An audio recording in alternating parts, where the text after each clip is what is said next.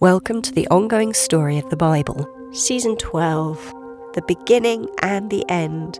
We are now in the last Bible book, the Book of Revelation, written around 4,000 years from the beginning of creation. The stories are now set from 90 AD and into the future.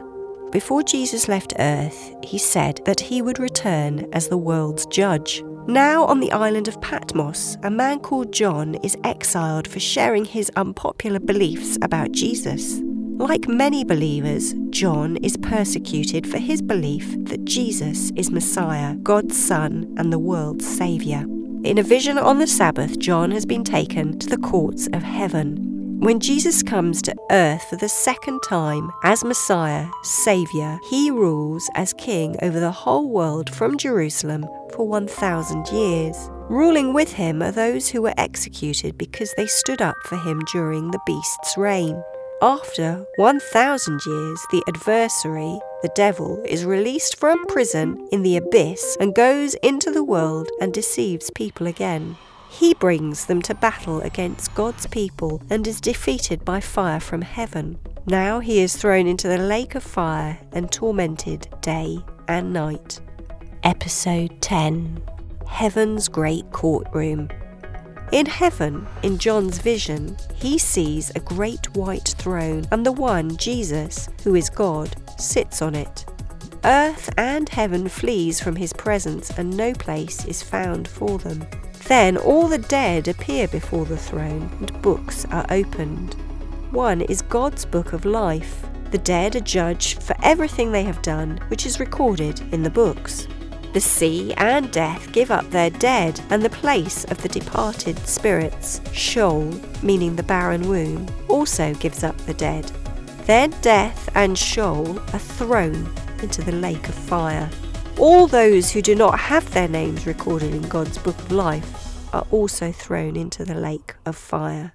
Now John sees a new heaven and a new earth, as the first heaven and earth vanish into the sea. And a new holy city, Jerusalem, comes out of heaven from God, like a bride ready to meet her husband. And a loud voice speaks from God's throne. See, now God's presence is at home with mankind. They will be his people, and he himself, God with them, will be their God. He will wipe away every tear from their eyes. There will be no longer a death. There will no longer be any mourning, crying, or pain. The older order has passed away.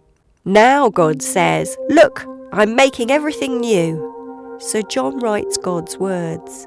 God says, "It is done. I am the Alpha and Omega, the beginning and the end.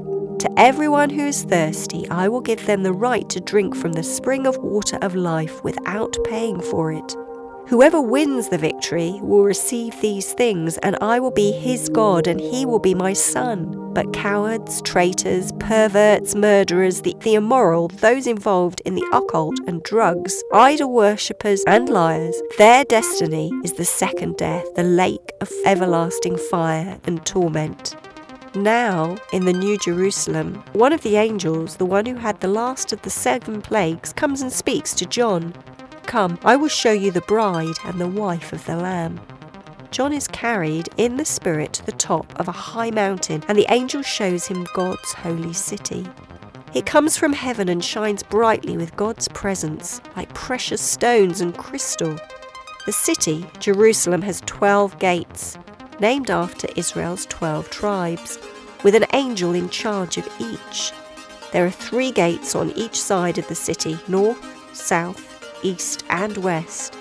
The city is built on 12 foundation stones. Each is inscribed with the name of one of Jesus' 12 students, one of his disciples.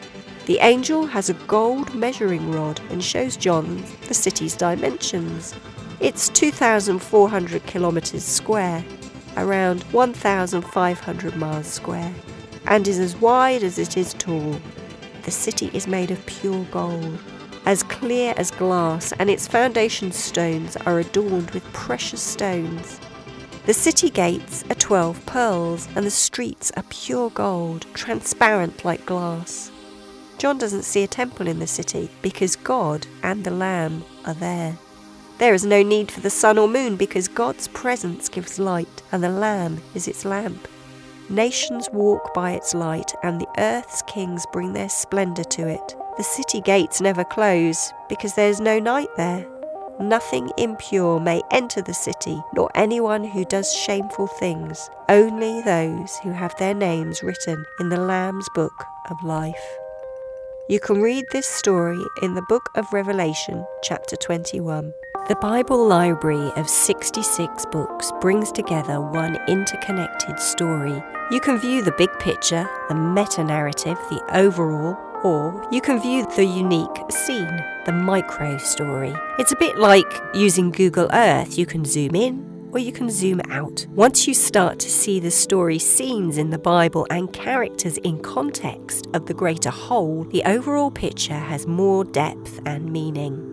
Nothing in the Bible books is without purpose. If a date is mentioned, it has an importance to the context of the story, now and in the future. A knowledge of the Hebrew calendar system brings light to the entire story.